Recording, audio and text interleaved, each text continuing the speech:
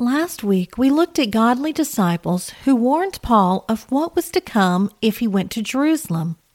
In today's episode of All God's Women, we continue in that thread and discover that the disciples were right. Paul was attacked and brought to trial. Two sisters, Bernice and Drusilla, took part in that trial. Hi, and welcome to All God's Women. I'm Sharon Wilharm, your host for this show, and I'm excited to take you on a journey through the Bible, one woman at a time. We look at women you've heard about all your life and women you've never heard of. Each has a story to tell, and I love sharing them. Together, we discover life lessons we can take away from each of these ancient women and apply them to our modern-day lives. Join us each week for the latest episode of All God's Women. Bernice and Drusilla were the great-granddaughters of Herod the Great, who tried to kill baby Jesus. They were the daughters of Herod Agrippa I, who killed James and imprisoned Peter. And they were the nieces of Herod Antipas, who killed John the Baptist. Theirs was a vile family, and the sisters followed in the family footsteps. We're introduced to Drusilla when she appears with her husband Felix at Paul's trial. Felix was the Roman governor charged with ruling what to do with Paul. Acts 24, verses 24 through 25 says, "And after some days, when Felix came with his wife Drusilla, who was Jewish, he sent for Paul and heard him concerning the faith in Christ. Now as he reasoned about righteousness, self-control, and the judgment to come, Felix was afraid and answered, 'Go away for now. When I have a convenient time, I will call for you.'" Verse 26 lets us know that Felix was hoping that Paul would offer him a bribe. But when he didn't, Felix kept him in prison until he could figure out what to do with him. In the meantime, Felix sent for him often and conversed with him. After 2 years, Felix was replaced as the governor, but he kept Paul imprisoned in order to please the Jews. Porcius Festus succeeded Felix. As the new governor, he invited the Jews who had issue with Paul to present their case and called in Paul to hear what they had to say. The Jews laid down a long list of unsubstantiated complaints, with Paul refuting, saying that he had done nothing against the law of the Jews, nor against the temple, nor against the Roman government. Since Paul insisted he was innocent of any wrongdoing, Festus was forced to send him on to Caesar to appeal his case to him. In the meantime, King Agrippa and his sister Bernice came to call on Festus. Bernice was Drusilla's older sister. During their stay, Festus told them about Paul's perplexing case. Festus had expected the Jews to accuse him of actual crimes. Instead, their concern was over a dead man named Jesus, whom Paul affirmed to be alive. Intrigued, Agrippa said he would like to hear from Paul himself. The next day, Agrippa and Bernice arrived with great pomp and circumstance and entered the auditorium with the commanders and prominent men of the city. Festus announced that he had found no charges to accuse Paul of. Perhaps they could find something, since it seemed unreasonable to send a prisoner to Caesar without any specific charges against him. Paul stretched out his hand, thanked King Agrippa for listening to him, since Agrippa was a Jew and would understand the customs and questions that the Jews had. Paul shared about his upbringing as a devout Jew, that he lived as a Pharisee, but now he was being accused by the Jews because he believed that God raised the dead. He recounted his persecution of the early Christians, his Damascus Road experience, and his life as a believer. When he said that Christ would bring light to the Jewish people as well as to the Gentiles, Festus interrupted him. "Paul, you are beside yourself. Much learning is driving you mad." Paul denied his accusation, pointing out that King Agrippa knew that what he was saying was the truth. Agrippa responded by saying that Paul had almost persuaded him to become a Christian. The governor, the king, and Bernice talked over all that Paul shared and agreed that he had done nothing deserving of death or chains, but they couldn't free him since he had appealed to Caesar.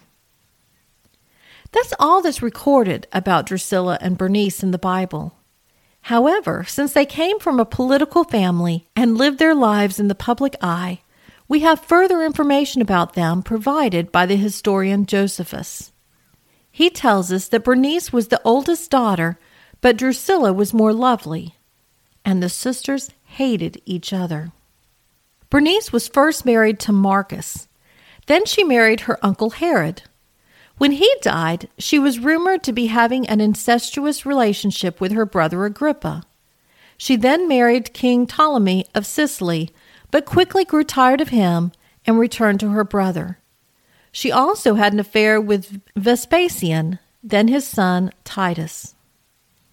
As a young teen, Drusilla married King Aziz, but then Felix seduced her and convinced her to leave her husband and marry him. According to Josephus, Drusilla and her only child died in Pompeii 20 years later when they tried to escape the volcanic explosion. They waited too late, though, and were buried in the lava. Wow, what a soap opera life these two sisters lived. So what can we learn from Bernice and Drusilla? Obviously, these girls were not raised in a godly home. Though Jewish, they knew nothing about God's love, only His wrath. Even so, they made choices that went against everything the Jews believed in. They lived shameless lives, flaunting their lack of morals. Both sisters were given the opportunity to hear Paul's testimony. They were there when he presented the gospel. As they heard about his miraculous salvation experience, how God had taken a Jewish murderer and saved him, they should have realized that God could do the same for them. When the others around them were expressing concern, they could have listened to that and they could have encouraged them to pay more attention to what Paul had to say. Instead, they chose to dismiss Paul as being irrelevant to their lives. They missed out on a new life because they were too caught up in their sinful lives. Have you ever been guilty of the same? Do you gloss over scripture that challenges you? Do you mock anything that condemns your personal sins? When faced with spiritual truths, do you accept them or reject them? We make choices every day of our lives. Some are inconsequential. Others are life-changing. Regardless, whatever you've done, Jesus offers forgiveness and a new life. You don't have to remain in the tangled web you've woven. He offers a way out.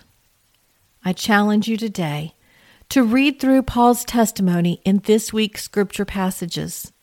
Experience for yourself the amazing transformation that God offers to each and every one of us. Regardless of your past, He can give you a bright future. Won't you see for yourself the difference He can make?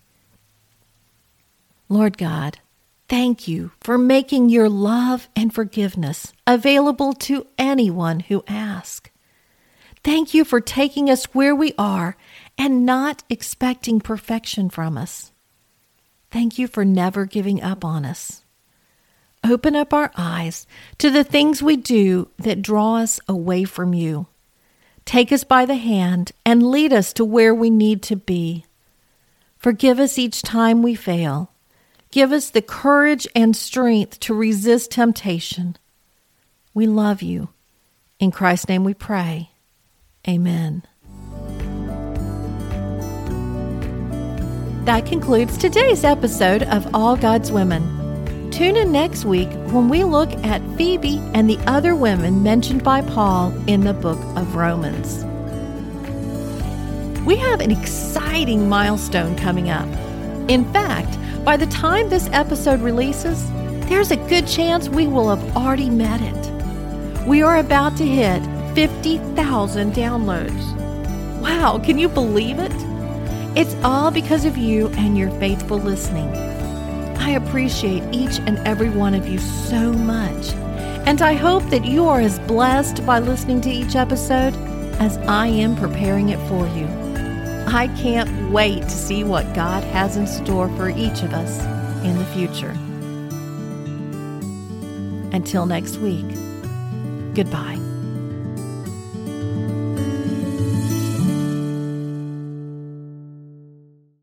If you enjoy listening to All God's Women podcast and radio show, you're going to love my brand new Women of Prayer Bible study. Get to know the character of God by studying the prayers of women in the Bible. Grab your copy today, available in paperback and Kindle.